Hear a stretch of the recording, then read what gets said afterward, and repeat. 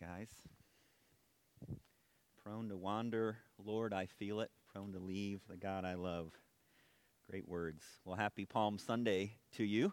It's good to be gathered here together. Why don't we open our Bibles to Genesis 50, verses 15 through 21. Genesis 50, verse 15 through 21. Before I have us stand and read that, many of you know that my family spent about 10 years in campus ministry. A portion of that was spent specifically in reaching African American students for Christ at the University of Illinois. And as we were there in Champaign, we did what really like a missionary to China would do. Our desire was to bring the gospel and put it in the context of the African American community, so that there were no cultural barriers between that student and the gospel. Much like a missionary to China, they go to China in hopes of removing any cultural barriers from what they're bringing over to China and to bring the gospel strictly to the Chinese people. And so we just did that on a United States college campus. And I'm from Dunlap originally. My wife's from Bartonville. Neither one a mecca of diversity. And so it was a great learning experience for Casey and I as we learned about the African American culture and desired to bring the gospel to that culture. An African American leader once said that most people of color, you can put in one of three colors. I think this is true, one of three categories. This is true of anybody of ethnicity, whether you have German descent, African descent, Australian descent, wherever you're from. And he said this simple acronym, A, B, and C. He said the letter A, student, that's the assimilated student. That was the student on our college campus that was of color, but was able to fit into the assimilated culture. Let's just say it, right? The predominantly white culture that exists in our country. So that type of student, our predominantly white ministry was already reaching. And secondly, there was a B student. This was a bicultural student. This was the type of student that felt comfortable in the mainstream culture, the predominantly white culture, but also felt comfortable in their own culture as well. And this was the type of student that our predominantly white meeting could probably reach for Christ. Third, this leader said that there's a C student. This was the contextualized student. This was the student that only felt comfortable in the context of their own culture. This was the type of student that our predominantly white meeting would have a hard time reaching, because as they show up, there's immediately a lot of cultural barriers between them and the gospel. And so Casey and I set forth to try to reach that contextualized student, that C student, to try to reach them for Christ. And so I began attending meetings on campus where I was the only white person in the room, really doing a lot of things that a lot of people of ethnicity have to do every day, being the only person of their ethnicity in the room. And I learned a lot. I began attending African American churches where our family was the only white family in the congregation that day. And we heard this slogan that I think is probably pretty much a mainstream slogan as well. But it's this: God is good all the time, and all the time, God is good. Typically done where the preacher would start off, the congregation would respond in that fashion. Well, I'm sure of this. As I hear the African American community be able to say, God is good all the time, and all the time, God is good, that is an incredible statement to hear, especially from the African American community. We're talking about a culture that was enslaved in our country. We're talking about a culture that was not allowed to use the same drinking fountain as white people. We're talking about a culture that was not allowed to go into the front doors of a restaurant, but had to go around back. And yet, the cry of the African American church is, God is good all the time, and all the time, God is good. Well, also, I'm sure of this morning. I'm sure that I'm a mess, and you are too, so I'm sure we struggle with believing that God is good all the time, and all the time, God is good. We may say that and give an intellectual assent to that being true, but do we believe it deep down inside? Do we live this out in our thoughts and our words and our actions? Well, we really will know if we believe this when we get rattled. I've used this illustration before in a sermon. But what's going to happen when I shake this bottle? Why does water come out? Well, the obvious answer is, well, you just shook it, Ben. Of course, that's why water came out. But if I change the nature of my question, why did water come out of the bottle? Then the answer is different, right? It's because water is what was inside the bottle. You see, when we get rattled, what's inside of us comes out. What's inside of us comes out. So in times of blessing, we say, God is good all the time, and all the time God is good, don't we? So kids, you get that accelerated reader award in your class. God is good all the time, right? You make that sports team. God is good all the time. That person you're wanting to go to the dance with you says yes. God is good all the time. As you get older, that trade school that you wanted in, they let you in. You get that college scholarship, or you ask someone to marry you and they say yes. Your first grandchild is born. God is good all the time, and all the time God is good. But we get rattled. We get shaken. And do those same words come out of us? Instead of getting an award in school, we get laughed at in front of our whole class. That person that said they'd go to the dance doesn't show up. The trade school says no. The scholarship falls through. Your child, who looked perfect at birth, now has a disability you've been made aware of. That person that your son or daughter married now wants a divorce. God is good all the time. And all the time, God is good. Often what is within us is a heart that wants to make our own way. And so that intellectual assent to that statement goes away, and what's within us comes out. If someone wrongs us, we want revenge. If someone says something harsh to us, we want to say something harsh back. I think bottom line, we are short-sighted and how God uses suffering for our good and for His glory. And that's the message, big idea I want to bring to us today, is that according to the Scriptures, we find that God uses suffering for our good and for His glory, which allows us to lead the life He has planned for us. So, you have your Bibles open to Genesis 50. Let's stand. And I will read Genesis 50, verses 15 through 21.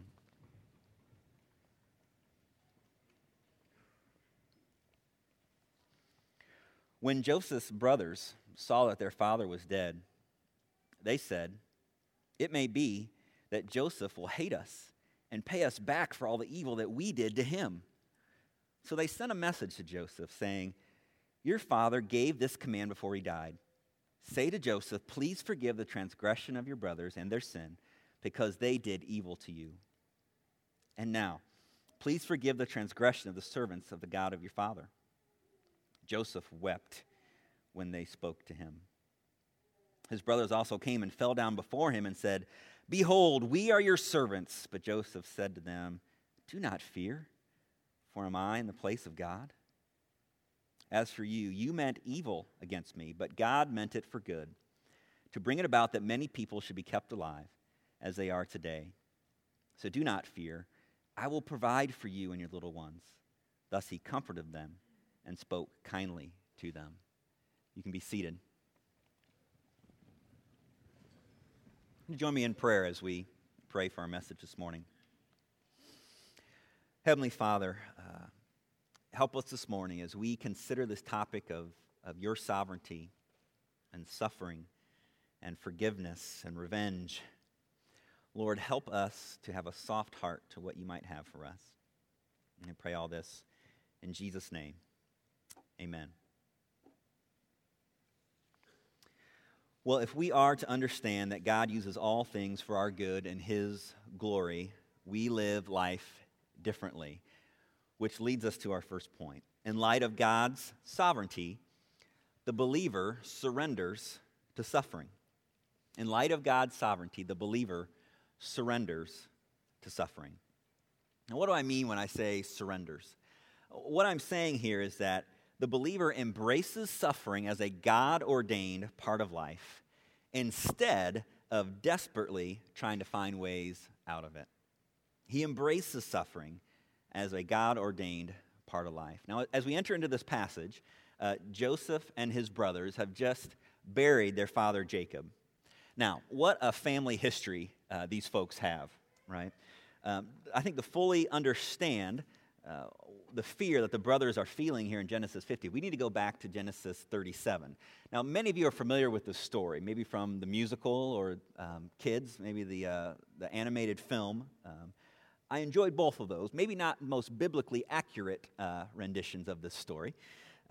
But let's go back to Genesis 37. You don't need to turn there. I'll just kind of catch us up here and where we are before we get to Genesis 50. In Genesis 37, we find Joseph, who is getting preferential treatment from his father Jacob. And in Genesis 37, verse 3, it says, "Now Israel loved Joseph more than any other of his sons, and he made him a robe of many colors." Joseph has some dreams. Do you remember this? And these dreams, there's these images that are bowing down before him, really.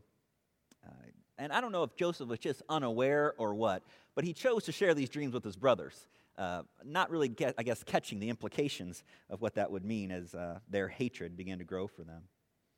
Well, eventually his brothers are out shepherding, and Jacob sends Joseph out in verse 12 and says, "I'll send you to them." So Joseph came to them, and they stripped him of his robe. They put him in a pit and tore off that robe and dipped it in blood so they could tell their father later that a wild animal, had taken care of Joseph. Well, eventually, and they don't know what to do with him in the pit. They send him off with some traders. They sell him off to some traders who take him off to Egypt. Jacob's very distressed, of course, by the death of his son, that this supposed fierce animal had taken care of him. Well, Joseph is taken to Egypt. He's sent to live. He's bought by a ruler in Egypt, Potiphar, who puts him to work in his house, and he's very successful there. Does a great job serving there and risen to a place of prominence within Potiphar's house. Eventually, Potiphar's wife kind of takes a liking to him, and long story short, he's set up as being someone who's asking her to commit adultery with him and put into prison. Well, as we head into Genesis 40, then, another series of dreams here, eventually Joseph interprets Pharaoh's dream. He's taken out of prison and put in a place of prominence then in Pharaoh's court and really rises to a powerful position. This famine spreads, and Joseph has prepared Egypt for this by the God's help. And it says in Genesis 41, verse 56, "So when the famine had spread all over the land, Joseph opened all the storehouses and sold to the Egyptians, and the famine was severe in the land of Egypt. Moreover, all the earth came to Egypt, to Joseph to buy grain, because the famine was severe over all the earth." Let me skip to chapter 45. And long story short here, after testing his brothers who had come down to receive food from Egypt, his brothers didn't even recognize him at this point. Joseph reveals himself to them. Now remember, these brothers who had done incredibly heinous things to him. In fact, in Genesis 50, when they supposedly write this fabricated letter from Jacob to Joseph, the words that they write in the letter for transgression and sin are some of the most evil words in the Hebrew language. They had done terrible things to their brother. And this is how Joseph responds in Genesis 45. Verse 4, "I am your brother Joseph, whom you sold into Egypt. And now do not be distressed or angry with yourselves because you sold me here. For God sent me before you to preserve life. For the famine has been in the land these 2 years, and there are yet 5 years in which there will be neither plowing nor harvest. And God sent me before you to preserve for you a remnant on earth, and to keep alive for you many survivors. So it was not you who sent me here, but God. He has made me a father to Pharaoh, and lord of all his house, and ruler over the land of Egypt. Hurry and go up to my father, and say to him, Thus says your son Joseph, God has made me lord of all Egypt. Come down to me, and do not tarry. You shall dwell in the land of Goshen. You shall be near me, you and your children, and your children's children, and your flocks, your herds, and all that you have. Eventually, the family does come to Egypt, and they experience great prosperity. I think almost 17 years of wonderful prosperity, the family being back together again, which leads us to Genesis 50, where in Egypt Jacob dies. Now, I think in this passage, in Genesis 50, we see clearly an error in the brothers' theology. Joseph's brothers didn't have a right understanding of God's sovereign control over their lives. Even after 17 years of prosperity in Egypt, they still struggled to believe that God could use suffering for their good and for his glory. If so, if they really understood this, they might have prayed a prayer like this: Our father has died. God, whatever your will for us now at the hands of Joseph, your will be done in our lives. But instead, you see a self-focus, don't you? You see a self-preservation of themselves, hoping to have an easy life with no suffering. So much so that they seemingly fabricated this letter. Most commentators would agree that this was not something that Jacob actually said, that they made up a letter and sent it off to Joseph, saying that Jacob told him that Joseph, tell Joseph, I said that he needs to forgive you. So out of fear, they send this letter. And before Joseph could even respond, they come before him themselves, fell at his feet, begging for mercy. They didn't understand the theological lesson that Joseph had just told them in Genesis 45, right? I'll read it again. And God sent me before you to preserve for you a remnant on earth and to keep alive for you many survivors. So it was not you who sent me here, but God.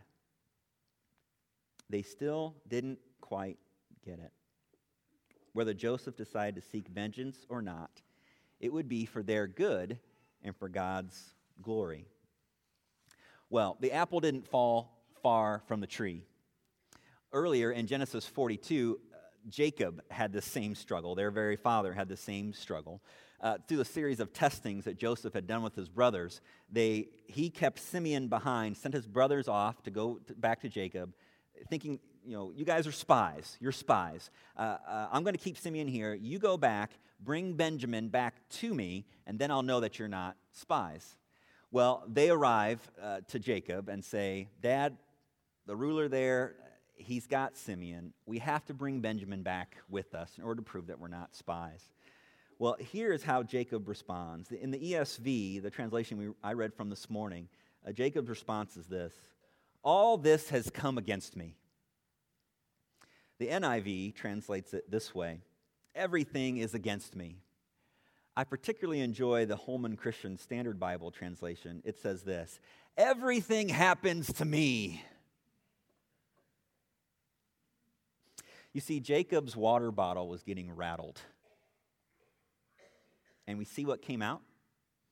Self-pity, short-sightedness. Everything happens to me. He had desire for life to be easy, not a surrender to God's work in his life. Well, this last Thursday was my day off, and I had two choices to make: work on my taxes or put up the trampoline. You can guess which one my kids wanted me to do. So there I was with 90 springs around this frame and my 3 older kids helping me. Now, one thing we've learned, we've put up a trampoline and taken down a trampoline often enough. One thing we've learned, if you're just one spring off as you're going around the circle, once you get to 89 springs, you eventually discover that, and you might need to remove all 89 springs to get it right. And so I had this sermon in my mind. I'm a very spiritual dad, right? And so I said, kids, if I get to the 89th spring and I realize we're one off, I'm going to thank God for this opportunity for my sanctification. My oldest son says, I don't think that's how you're going to respond. I guess he'd seen my bottle rattled before, right? Then my second son, with a smile on his face, says, Lord, please do not allow this opportunity for my dad's sanctification. I don't know if that was another, I'm not sure I was going to respond, or if he just wanted to be done so he could jump on the trampoline. But either way, I think they were seeing that sometimes I don't embrace suffering.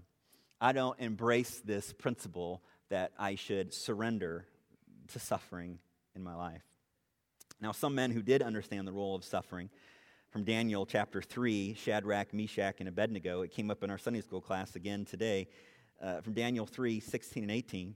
These three men answered and said to the king, O Nebuchadnezzar, we have no need to answer you in this matter. If this be so, if we're going to be thrown into this blazing hot furnace and thrown to our death, our God, whom we serve, is able to deliver us from that burning fiery furnace.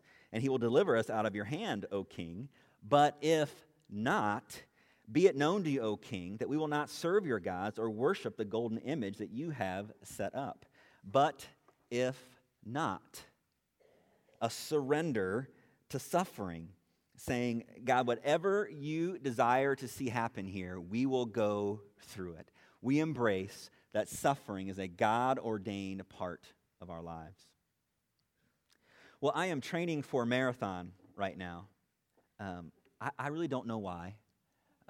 It's a horrible, horrible thing to train for a marathon.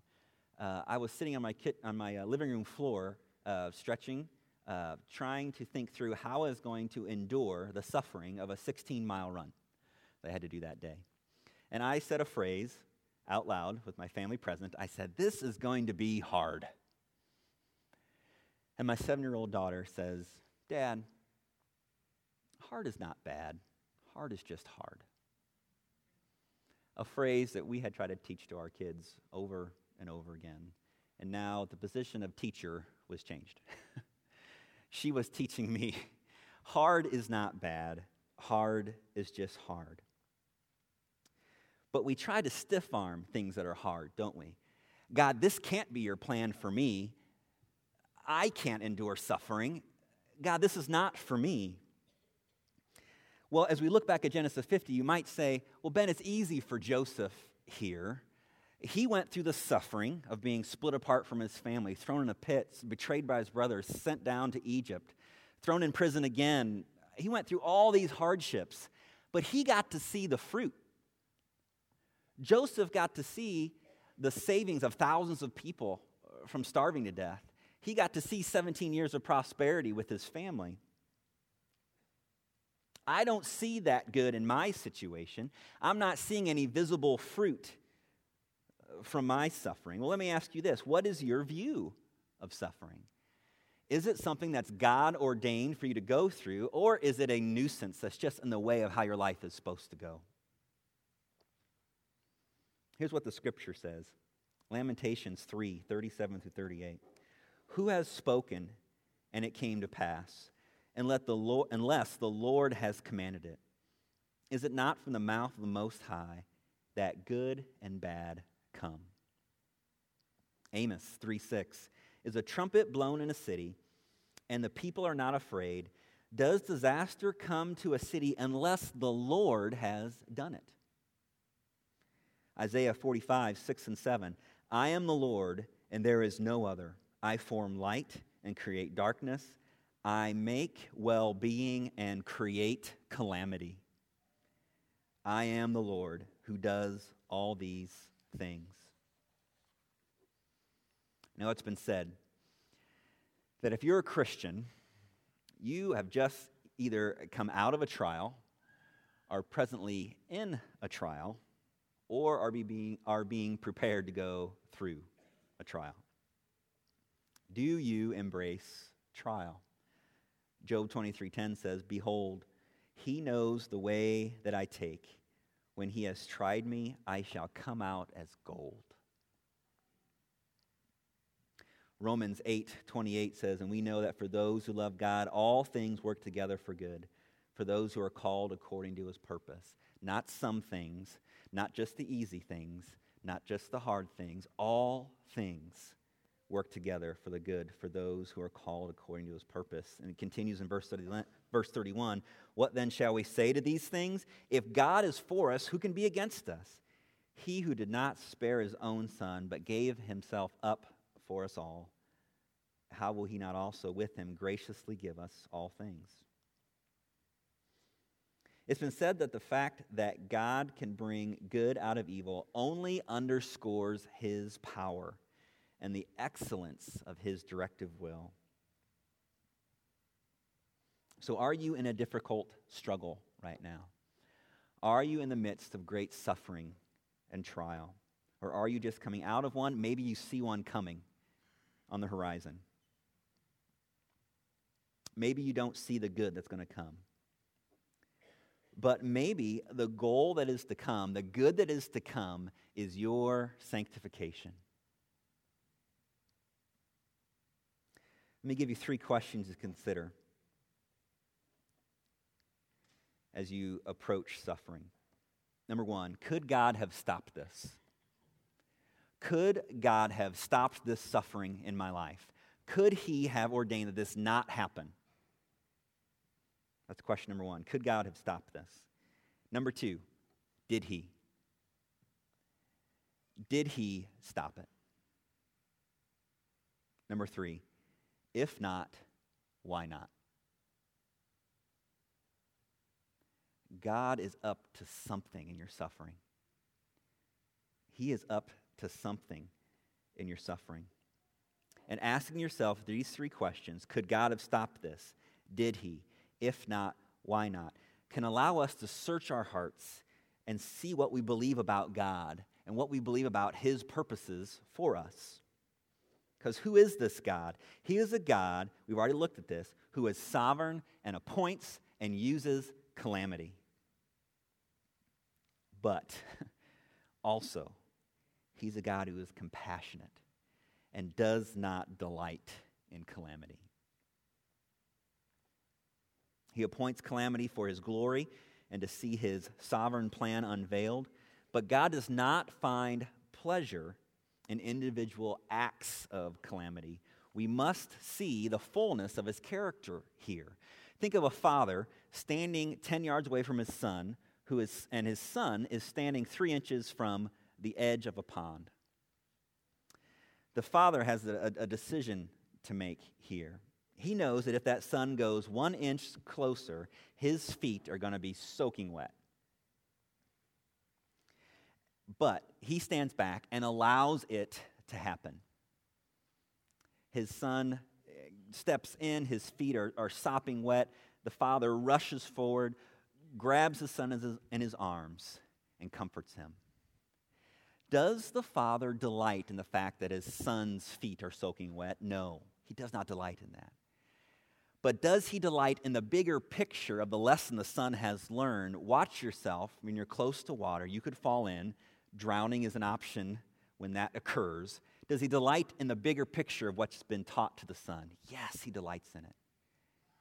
Does he delight that his son is crying? No, but he delights in what the bigger picture of what has been revealed to the son.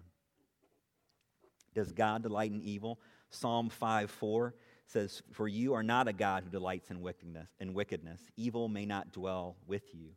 Ezekiel 18:23, "Have I any pleasure in the death of the wicked, declares the Lord God, and not rather that he should turn away from his way and live?" God takes great pleasure in his sovereign will being played out for his glory and for our good, but he takes no pleasure in evil itself, in these individual evil acts. Listen to the care and heart for his creation. These are unfathomable scripture. Isaiah 40:11. "He will tend his flock like a shepherd. He will gather the lambs in his arms. He will carry them in his bosom and gently lead those that are with young." Zephaniah 3:17. When was the last time you read Zephaniah? Listen to this passage. "The Lord your God is in your midst, the mighty one who will save. He will rejoice over you with gladness. He will quiet you by his love. He will exult over you with loud singing." We need to understand the full resources of this loving and compassionate God that spoke the world into existence are available to us when we are under trial. We can grow through suffering it is a gift. How can I say that? How can I say that suffering's a gift? Because God does in Philippians 1:29. For it has been granted to you, it has been gifted to you, that for the sake of Christ you should not only believe in him, but also suffer for his sake. Now, I am sure in a room this big that there are people that are going under tremendous suffering right now, or that have experienced unfathomable suffering. This is my encouragement to you. Hold on. God is at work. He is in the midst of this suffering. He is in the midst of this trial. Don't demand a why. Don't demand a why, God. But instead, wait on the Lord and say, God, what's next? What's next? I know you are in this. How are you going to use this for my good and my glory? I don't see it. I don't see it. But I trust you in light of your sovereignty that I can surrender to suffering.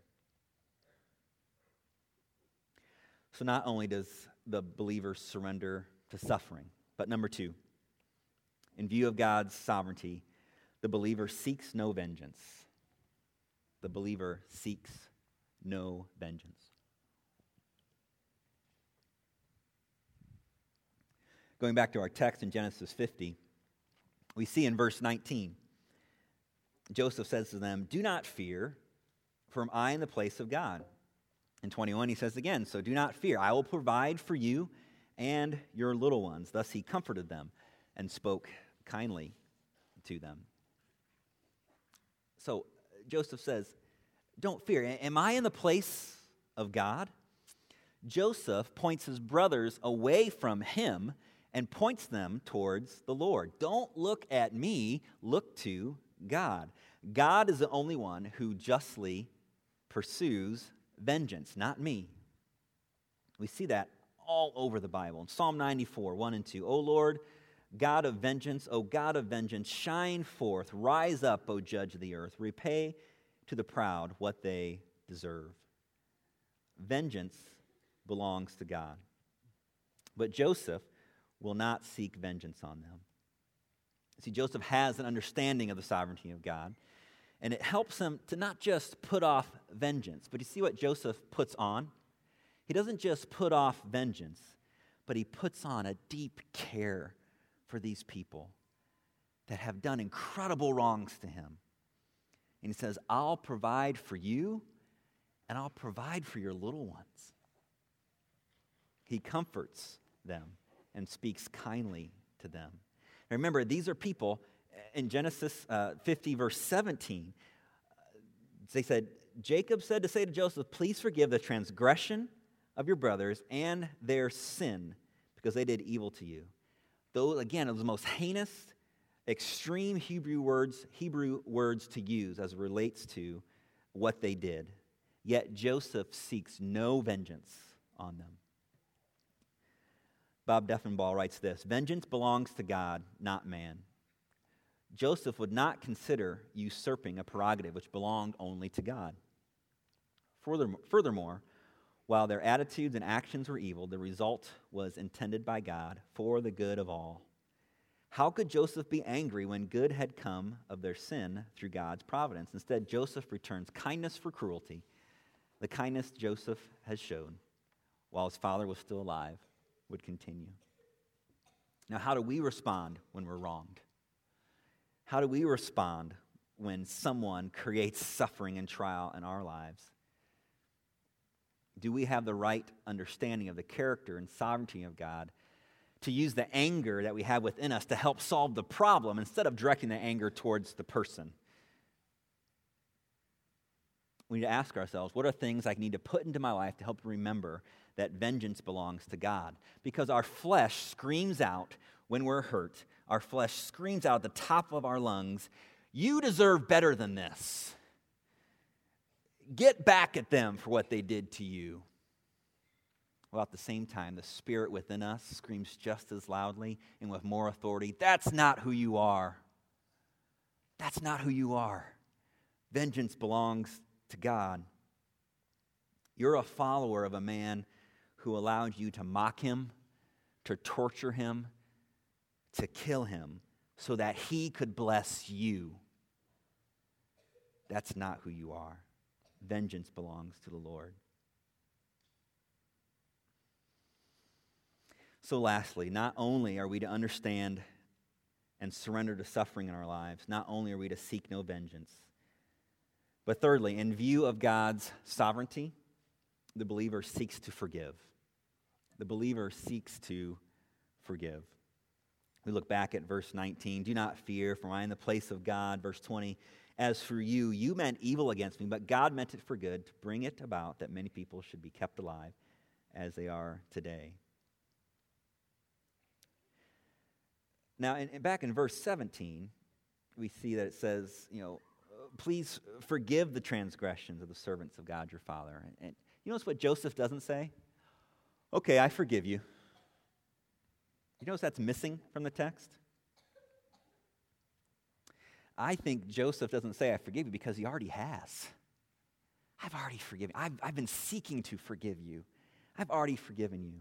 And he points him to the Lord. God is the only one that you should first and foremost seek forgiveness from. Forgiveness is more than just a feeling. Forgiveness is a command. We see that in Colossians 3, verse 13. Bearing with one another, and if one has a complaint against another, forgive each other. As the Lord has forgiven you, so you must also forgive. This is an active part of our will to say, I am going to forgive you. J. Adams defines forgiveness as a lifting of the charge of guilt from another, a formal declaration of that fact and a promise made and kept never to remember the wrong against him in the future. Let me take this to your front door. Are there people in your life that you need to forgive? Are there people in your life that you're withholding forgiveness? Christ is our model here. Humanity's greatest need is forgiveness. We all need forgiveness. Because of our sin, we are all guilty before God, and we all need a Savior. And that offer is here for us today as we consider, do I want to receive that free gift of forgiveness of my sins and trust in Christ alone for my salvation? The offer is here today for unbelievers, those who have not yet placed their faith in Christ alone. But as we work out our salvation, the offer is before us as believers. Do we really believe the gospel? Do we really believe the gospel is for every day for us to recognize our deep need for Christ, the far reaches of his grace to save us, and that I have no right to withhold sin from anyone because of the deep forgiveness that I've experienced in Christ? Well, let me remind us, our big idea for this morning, that God uses suffering for our good and for his glory, which allows us to lead the life he has planned for us. So as we respond well to suffering, we will experience the abundant life that God has promised us. That doesn't mean a life that's not full of hurt. It doesn't mean a life that's not full of pain. But it gives us purpose in the hurt.